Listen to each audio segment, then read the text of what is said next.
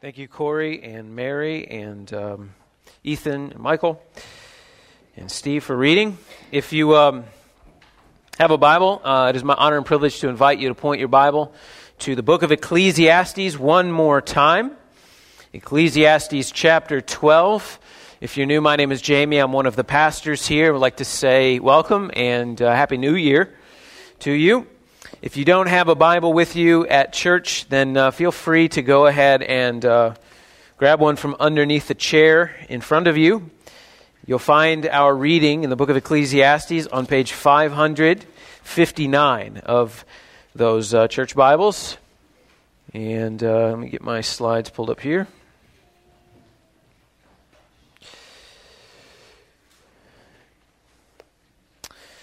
Ecclesiastes chapter 12, we're going to begin reading at verse 9. I'm going to read all the way down to the end of the book. And this will be, I think, a fitting end to 2018. And I pray a good setup for 2019. Ecclesiastes chapter 12, verse 9. I'm going to read it, and then I'll ask for the Lord's help on our time together. And then we'll pray and get to work. Should be 45 minutes or so. Ecclesiastes chapter 12, verse 9. This is the word of the Lord. Besides being wise, the preacher also taught the people knowledge, weighing and studying, and arranging many proverbs with great care. The preacher sought to find words of delight, and uprightly he wrote words of truth.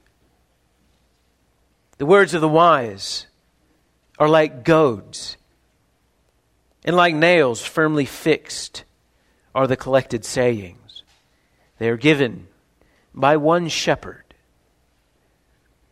My son, beware of anything beyond these. Of making many books there is no end, and of much study is a weariness of the flesh. The end of the matter, all has been heard. Fear God and keep His commandments. For this is the whole duty of man. For God will bring every deed into judgment with every secret thing, whether good or evil. Let's pray together. All glory be to Christ, our King. Father, I ask that you would open our eyes and our ears this morning to your word. And that we would see your Son Jesus, and in him we would find a sure foundation upon which to build our lives. Not with wood or hay or stubble, things that would burn up in a fire, but with gold and silver and precious stones. Help us to see and realize that all other foundations are sinking sand, as my brother prayed earlier. But help us see that Christ is sure and his foundation is secure. And help us stand on him and on him alone for Jesus' sake. Amen. According to a Pew Research survey that came out earlier this year, 80% of Americans believe in God. 80%. So if you were to walk around your neighborhood, 8 out of every 10 homes believes in God. Which is really amazing. Which is why I think the conversations at your workplace are often so kind, considerate, loving, and Christ-like.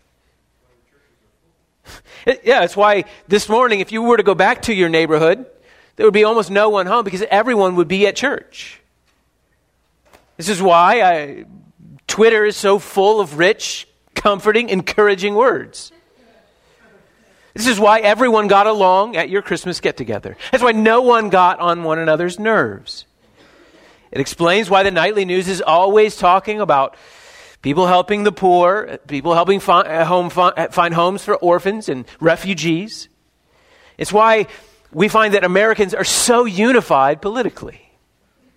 This is also why racism is pretty much gone in America. It's why police officers are bored and universally respected. This is why everyone is always telling the truth. Or has that not been your experience in America? If 80% of people believe in God, why has that not been your experience in America? Is everyone lying about believing in God? It could be. But I don't think so. I think 80% of Americans do believe in God. But could it be that believing in God is a different thing than fearing God? Could it be that one's belief in God is really no determiner whatsoever whether or not a person will keep God's commandments? I think that's the case. The Apostle James says that it's good for us to believe in God, but then he tells us that even the demons believe in God. The Bible teaches that the beginning of knowledge, the beginning of wisdom, is not actually believing in God, but fearing Him. Here in the last section of Ecclesiastes, the main speaker in this book is done. He called himself the preacher. His sermon is done. We've heard a lot from the preacher. We've learned a lot from the preacher. He's taken us along in his journey to discover the meaning of life under the sun. Let's do a quick review of what we've learned. The preacher has taught us to appreciate the good things in life. But while we appreciate those things, while we enjoy those things, don't hold on to those things so tightly because they're fragile. Because in them you won't find meaning in life. He's taught us to enjoy good food and good drink and family and relationships. But he has warned us not to make those things ultimate in our lives. Meaning is not found in them, but beyond them. Meaning may come to us through them, but meaning is not in them. And if we make anything other than the Lord Jesus Christ the primary source of the meaning of our life, the primary source of delight in life and satisfaction, we'll be disappointed and will hurt others. It's a little bit like the little boy who holds on to his pet so tightly because he's afraid it'll run away that he crushes it. We've all seen the woman who can't find love because as soon as she finds a man, she puts so much expectations on him and he runs.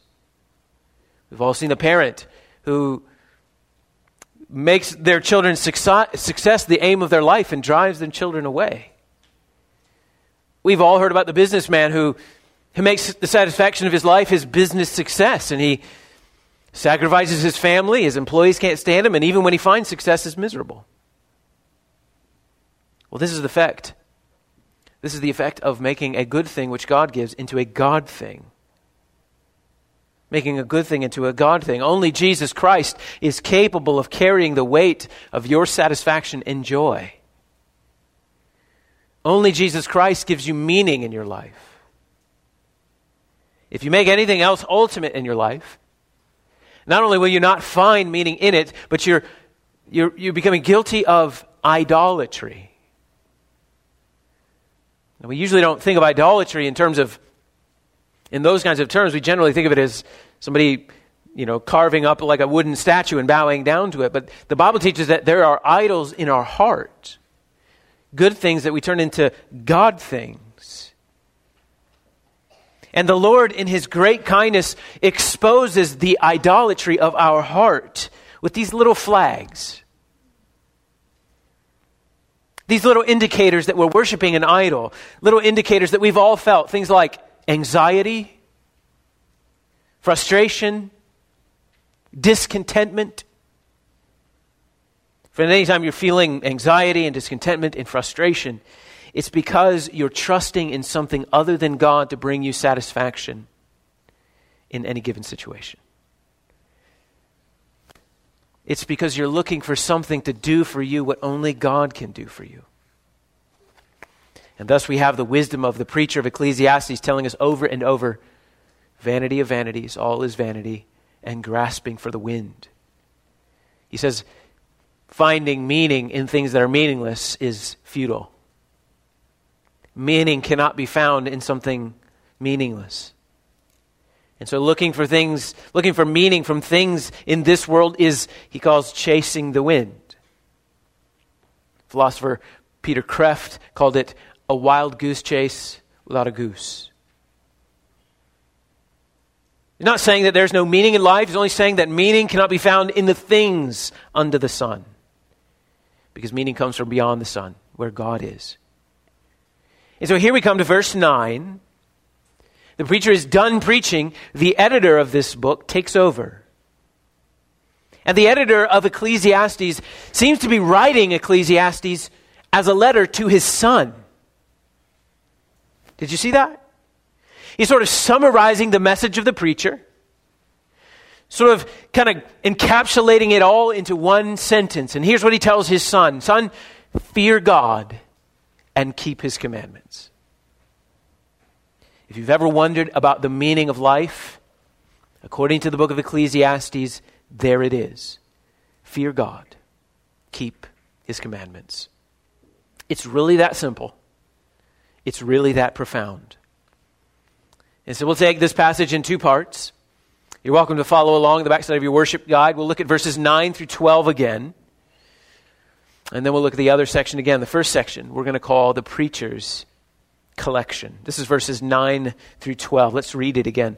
Besides being wise, the preacher also taught the people knowledge, weighing and studying and arranging many proverbs with great care. The preacher sought to find words of delight, and uprightly he wrote words of truth. The words of the wise are like goads, and like nails firmly fixed are the collected sayings. They are given by one shepherd. My son, the editor says, beware of anything beyond these. Of making many books there is no end, and of much study is a weariness of the flesh. So the editor of the book explains to his son, this is what the preacher has done. He's collected all of these things. He's studied and weighed and collected it all, arranged all these many proverbs with great care, he says. Well, we've seen some of the proverbs that he's collected in this book as we've moved through it. If we're right in assuming that the preacher in Ecclesiastes is King Solomon, then the editor is likely also referring to the book in your Bible called Proverbs. Proverbs is a part of the wisdom literature in your Bible. It's largely the work of King Solomon. And 1 Kings 4:32 tells us that Solomon in his lifetime composed 3,000 proverbs. The very best of them, we assume, he collected together, and they became what is largely the book of Proverbs, which is in the canon of Scripture. The preacher sought to find words of delight and words of truth. Words of delight and words of truth. Any serious student of the Bible, any serious student of literature really knows that this is true. The Bible is stunning in its literary styles. There are turns of phrases, there are brilliant metaphors, deep symbolism, incredible foreshadowing that fill the landscape of the pages of the Bible. And not only is the Bible the finest literary work in history, the Bible is also perfectly true. These words of delight are also words of truth. And this man, this editor, collected all of these sayings in his teaching his son. He's being a good dad. He's teaching his son, son, the Bible is beautiful. Son, the Bible is trustworthy. He's teaching his son to study the Bible, to appreciate the Bible, and to trust the Bible. Personally, I'm thankful to the Lord for giving me parents who taught me how to love the Bible. God told his people Israel to surround themselves with Scripture. He told them, talk about Scripture as you're getting up, as you're getting down, as you're sitting at your home, as you're taking a walk in the mornings and the evenings. Put them on the doorpost of your home. Put them on the driveway to your home. Write them on your heart. I love walking into some of your homes and seeing Scripture verses that you've written out on paper and attached to your refrigerator. I used to write, when I was trying to memorize Scripture, I used to write them on 3x5 cards and put them on the dash of my car, a practice I picked up from my own father, of writing Scripture. That way, everywhere you go, there's Bible in front of you. It's just always on your mind as you meditate on God's Word. Wherever you are, whoever you are, whatever your station in life, read the Bible, study the Bible, fall in love with the Bible, trust the Bible, and encourage others to do the same. If God has given you children, teach your children to love the Bible. If God has given you grandchildren, teach your grandchildren to love the Bible. All of us have friends. Encourage your friends to love the Bible. If you're a student, show fellow students the beauty of Scripture. Now, if you struggle to read the Bible, if you struggle to understand the Bible, look, that's okay. That's okay. Ask for the Holy Spirit's help and keep working on it. Sometimes studying the Bible comes easy.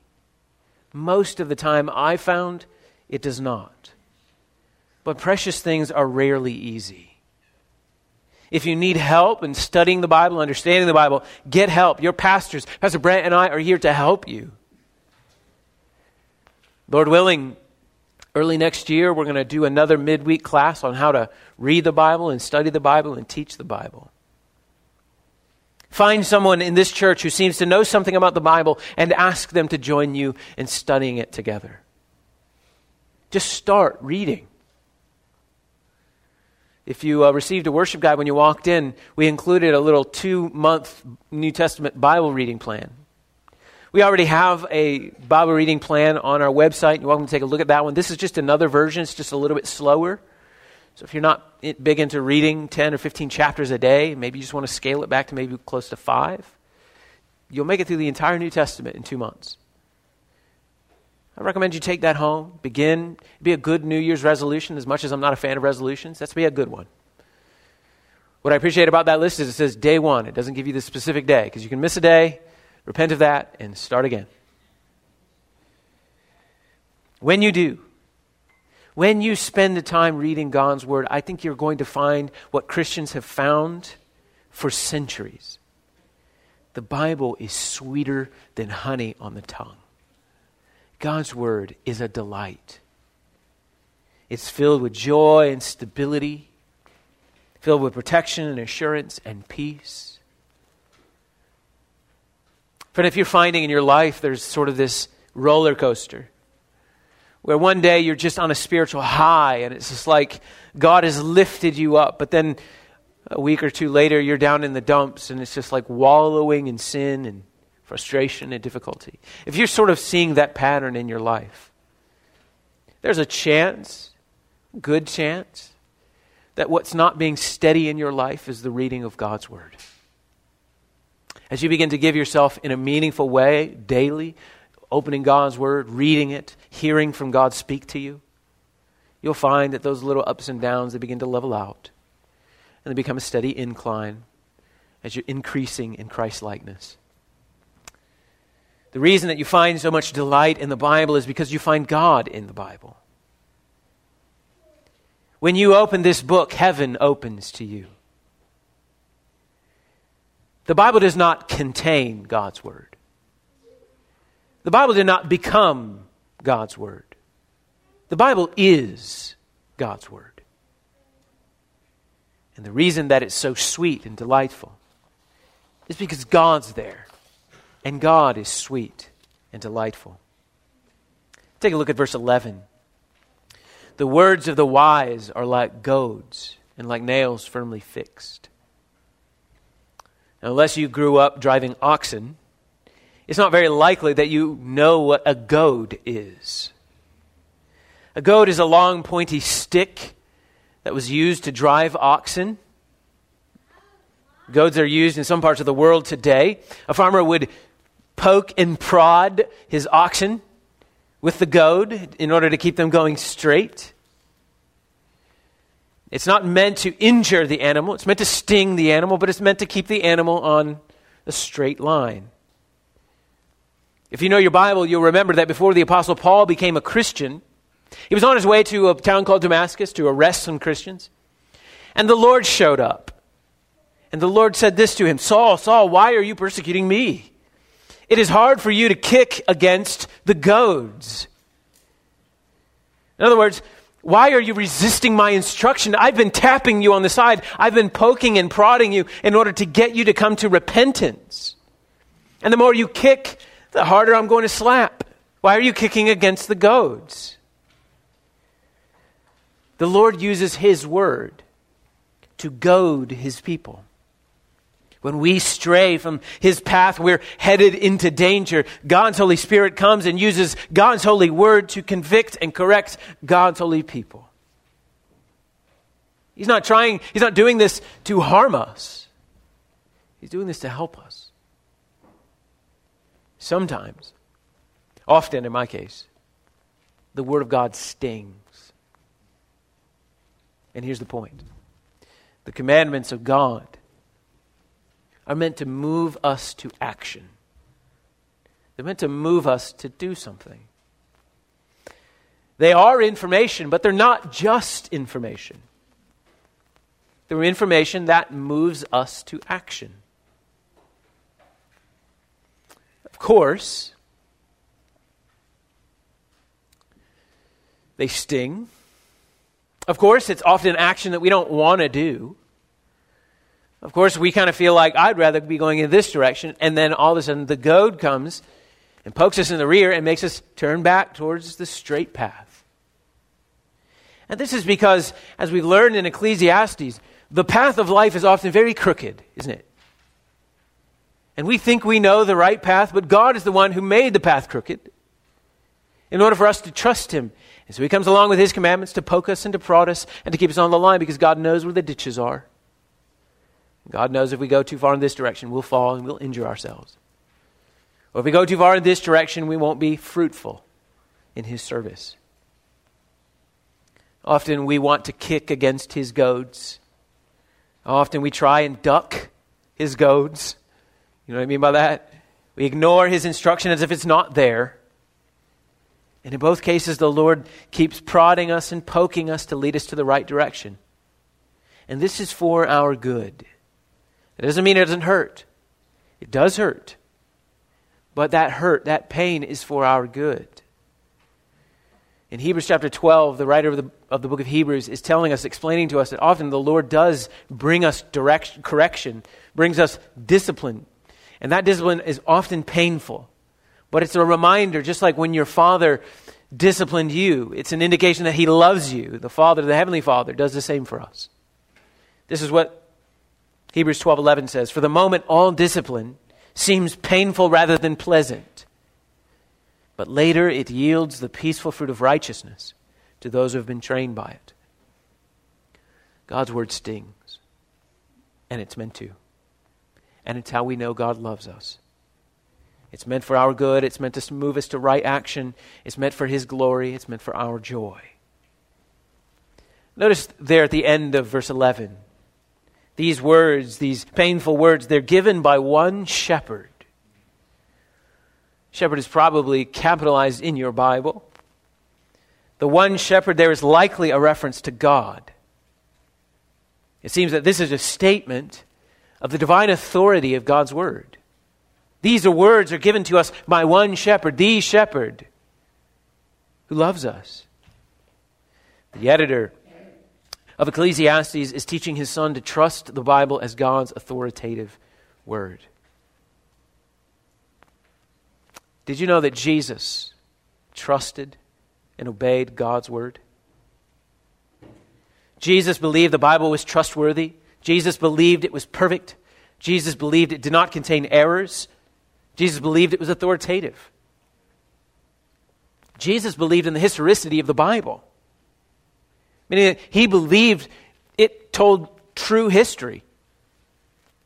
Jesus didn't think the Bible was full of collections of fables and fairy tales and legends. He believed the Bible was true. He once prayed to the Father, "Sanctify them in your truth. Your word is truth." How important is that in our day? We live in a day when churches all around us, entire denominations, in fact, deny the inerrancy of Scripture. And in so doing, they've made a shipwreck of their lives, of their churches, even of their entire denomination. Brothers and sisters, pray for those churches. There are some times when we get up here on Sunday and we do the congregational prayer and we pray for other churches, churches that we sometimes believe are probably not preaching the gospel of Jesus Christ. We're praying for them because we want them to. Many Christian traditions began with a passionate fire for God's word and God's truth, but then they succumbed to the philosophies of the age. They left inerrancy in the past, and the Lord has taken away their lampstand, their witness to a dying world. We want to pray for them. And just like we pray for them, we also want to pray that the Lord would spare us from making that same error. I want to speak to the members for just a moment. If you are a member in this church, listen to me. Renew your commitment to doing everything that you can to ensure that the Bible is preached here, the Bible is prayed here, the Bible is sang here. And the moment that myself or any pastor fills this pulpit and preaches a gospel other than the one inside this book, do what you can. Use the authority God has given you as the congregation to fire that pastor. It is your responsibility, members of this church, to maintain and to ensure that the gospel of Jesus Christ is being preached from this pulpit. And when it is not, to know it, to say something, and to do something about it. This is why we hold membership here at Cornerstone to be very important, very meaningful. Hear the editor's advice to his son in verse 12. Beware of anything beyond these. Of making many books there is no end, and much study is a weariness of the flesh. This is not a banishment on all books but the Bible. But this is a warning to keep the Bible central. Extra biblical books are useful to us only so far as they help us to understand the Bible. They're not authoritative and they are not divinely inspired. They may be useful, but only the Bible is ultimate. The Preacher's Collection, these words of delight, these words of truth, are given to us, stinging as they do sometimes, are meant to move us to action. And they carry God's authority. And so in light of that, let's go to the preacher's conclusion in verses 13 and 14. The end of the matter. All has been heard. Fear God and keep His commandments. For this is the whole duty of man. For God will bring in every deed into judgment with every secret thing, whether good or evil. And this is the end of the matter. This is everything's been heard. Here's the summary of the book, son. This is the great lesson of the book of Ecclesiastes. Fear God and keep His commandments. 80% of Americans may believe in God, but 80% of Americans certainly don't keep God's commandments. And that's because 80% of Americans don't fear God. Fearing God is one of those subjects that, though it's central to Scripture, doesn't get a whole lot of playtime in churches. I'm not entirely sure why that is. It may have one day. It doesn't now. I have some theories about why it doesn't. But we should understand what fearing God means, since it's such a major topic. Fearing God means bringing honor to God. It means revering God, worshiping God for who He is. Fearing God means giving Him the due reverence with our lives. It's sort of like, we were talking earlier about a table saw. Anybody who uses a dangerous power tool like a table saw, in some sense, fears that table saw, or at least they ought to. And the moment that you fail to fear that table saw, you could seriously injure yourself. So I sometimes teach my kids how to use firearms for hunting. And in so doing, I need to teach them to fear guns. Not to be afraid of guns if they see one, but to give it the due respect that it deserves, because used wrongly, a firearm could injure themselves or someone else.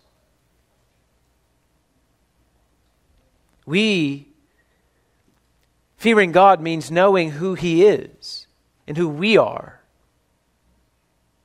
Fearing God means recognize that He's God and we're not God. He's the creator and we're the creation. He's holy and we are the sinners. He's the judge and we're the guilty. Fearing God means taking God seriously. And the way we show that we actually fear God, that we're giving Him due reverence in our lives, is by keeping His commandments. We show that we understand who God is by doing what God says.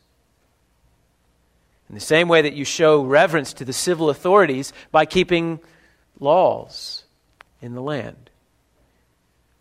In the same way that children show that they honor their parents by obeying their parents' rules.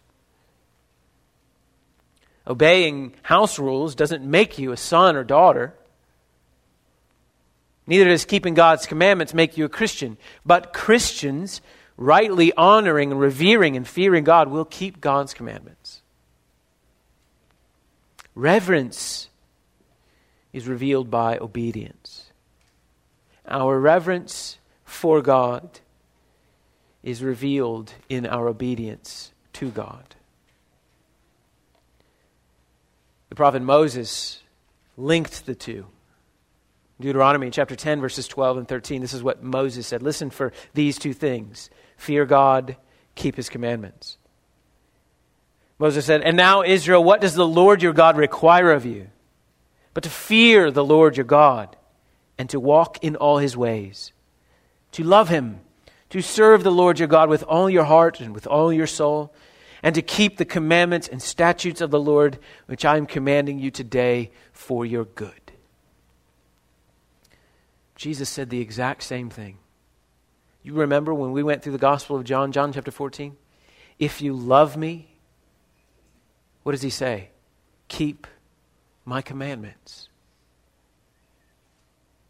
One of the signs of true faith, one of the signs of a love of God is this: obedience to the Bible.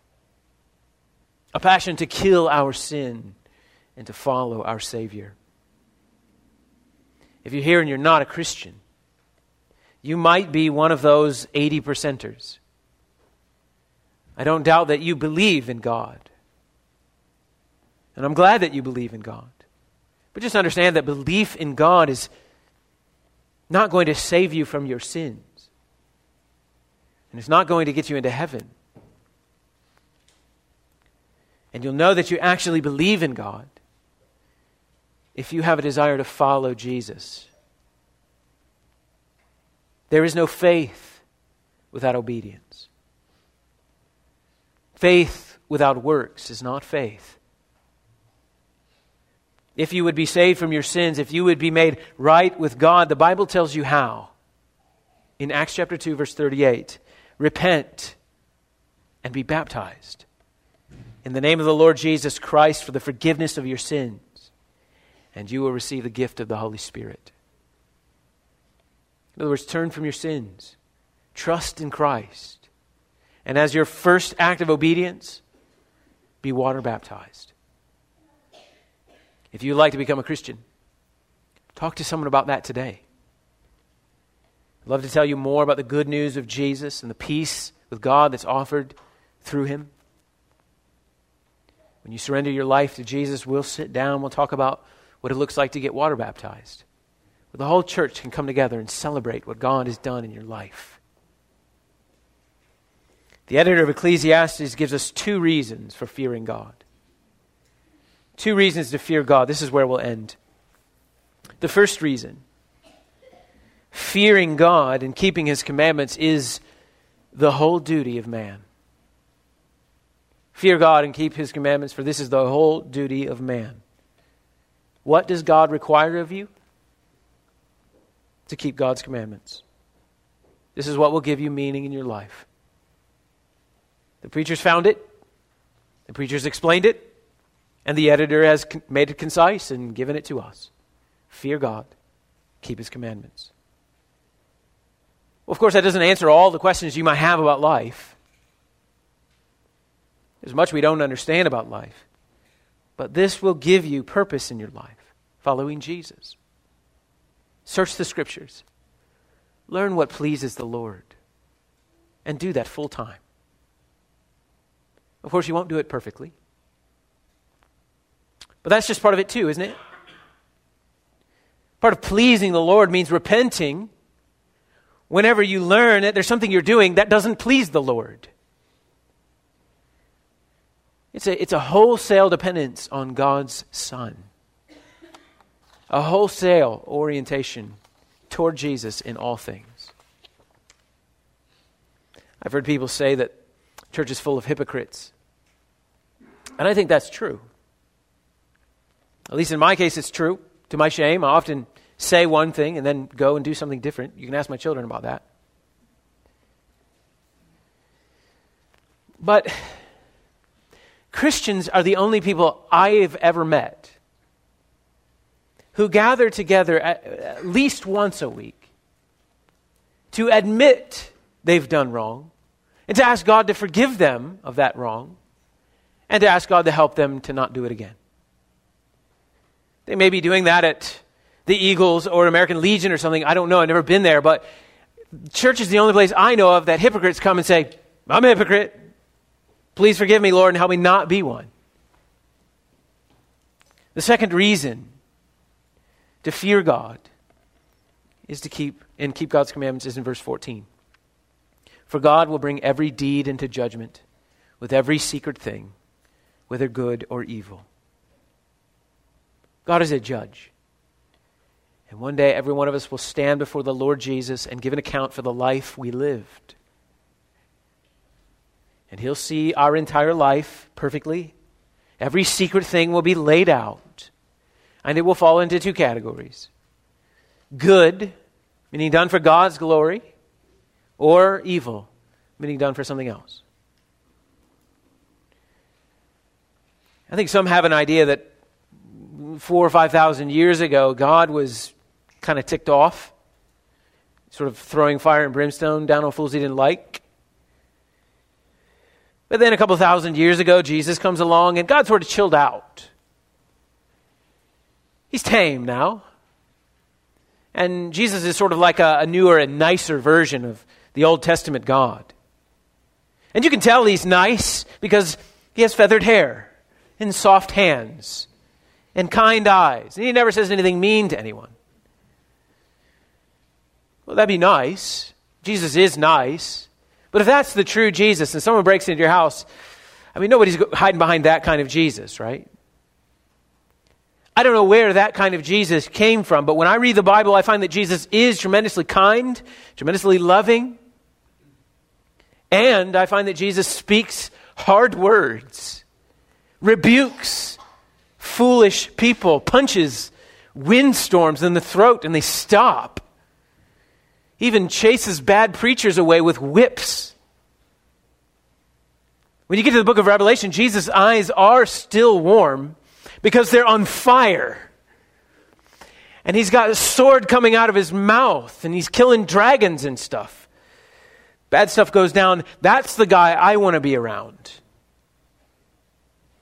Fear God and keep His commandments because we're all going to stand before that Jesus. That Jesus with the sword coming out of His mouth. That Jesus who destroys His enemies. Might have been able to hide some stuff from your spouse. Or when you were young, you might have been able to hide some stuff from mom and dad by sticking it under a mattress. But Jesus sees through mattresses. You might be able to hide some stuff from your guests by shoving it in a closet. But Jesus sees closets. He reads minds. You might be able to trick me with a double entendre and half truth. But you're not tricking God. He knows your motive. He knows your thoughts. Every secret thing will be brought to light. And so we have to fear God because God is the judge. And we are guilty. Fear God to be sure. keep His commandments, to be sure. But dear Christian, since you are in Christ, you don't obey God because you're afraid of God's judgment. Christians need not fear God's judgment. And the reason is God's judgment has been poured out on Jesus already at the cross. God's judgment for your sin has already been paid for. So that Jesus will come along and say this to His people: whoever hears my words and believes Him who sent me has eternal life. He does not come into judgment, but has passed from death to life. Christians don't keep God's commandments because we're afraid of God's punishment. Look, there's no punishment left. Jesus took all the punishment away. As parents, I don't even like saying that I punish my kids. I discipline my kids. God disciplines us, but He doesn't punish us. The punishment has already been placed on Jesus. Christians obey God's commandments because Jesus took our punishment. They know what God has done for them in Christ. They know that while they were guilty before Him, Jesus paid that guilt off. And now they live free from the judgment of God and grateful for His grace. All of us will stand before the judge. All of us will have our deeds laid bare. And all of us will find at that moment that we have come woefully short of meeting the standards to enter heaven. But true belief in God means taking hold of Jesus, knowing that only He met the standard, knowing that only He is righteous. And through His death, our debt is paid. And through His resurrection, we have life. And through His righteousness, we are made righteous. In Him, in Christ, all the blessings of heaven will be poured out on each one of us. Blessed be the God and Father of the Lord Jesus Christ, who has blessed us with every spiritual blessing in heavenly places. If you're in Christ, every spiritual blessing that the Lord promises is yours. Not because you earned it, but because Jesus did, and you're in Him. For that reason, assured of this truth, we follow Jesus. He is our leader. He is our Lord. He is our delight. He is our joy. So whatever He commands, we obey. Not to earn His love, but because we already have it. Of course, there's much about life under the sun that is crooked and much more that we don't understand. Our good God has made it this way. And only He knows why. Only He knows the end from the beginning. And that is precisely the reason that meaning in life under the sun is found in fearing God and keeping His commandments. Because the road is crooked and we don't know the way forward. But God does, and He knows where the ditches are, and He loves us enough to give us His light, His word, His commandments, to keep us on the right path, to keep us safe, to keep us fruitful, and to bring us all the way to eternity. This is the message of Ecclesiastes. May the Lord write its eternal truth on our hearts. Please stand for the prayer of confession.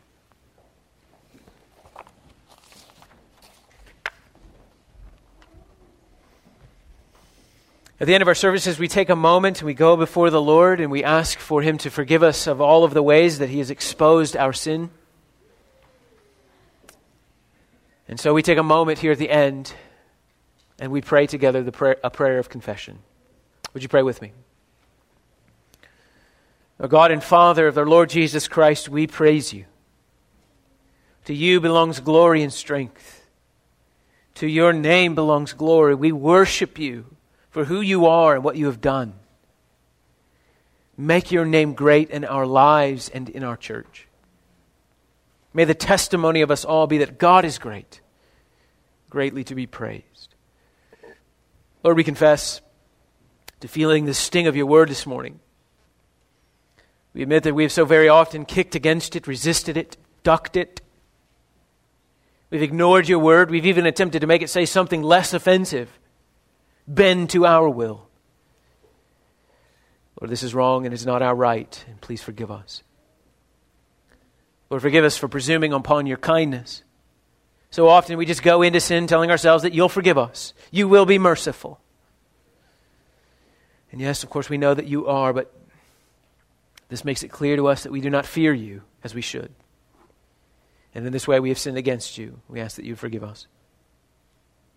We admit that we've considered your commandments to be a burden. We believe them to be restrictive, a hindrance to our freedom. Our hearts are sick, our minds poisoned. Forgive us, Father. Heal our hearts. Fix our minds. Your commandments are for your glory and for our good. Help us to remember that. And Father, will you enable us to teach our friends and family to love your word? Will you enable the fathers in here to teach their children to love God's word, the mothers to teach their children to love God's word? As we prayed earlier, to give us a desire to read the Bible. Give us the ability to understand the Bible. And give us a passion to share it with others. Too often your word lays dormant in our lives because we've allowed so many other things to garner our attention. Lord, disaffect us from those things and make us a people of the Bible. For the members of this church, Lord, fill us with your Spirit to know your gospel so keenly that we're able at any moment to discern error. And when myself or anyone else preaches to them a different gospel, may they recognize it and use the authority you've given them to keep the pure biblical gospel of Jesus Christ central here at Cornerstone. Finally, Lord, we thank you for the book of Ecclesiastes. We pray that it would continue to take root in our hearts and bear fruit in our lives. That you would make Jesus central. You would make him our deepest delight and our highest joy. And that we would submit to the futility and the fragility of life under the sun. As your servant Augustine prayed so many years ago, may our hearts be restless until they find their rest in you. In Jesus' name we pray. Amen. So if you've confessed your sins and are trusting in Christ, here's what the Bible says over you. Psalm 103, verses 11 and 12. For as high as the heavens are above the earth, so great is his steadfast love to those who fear him. As far as the east is from the west, so far does he remove our transgressions from us. For that we thank you, Lord.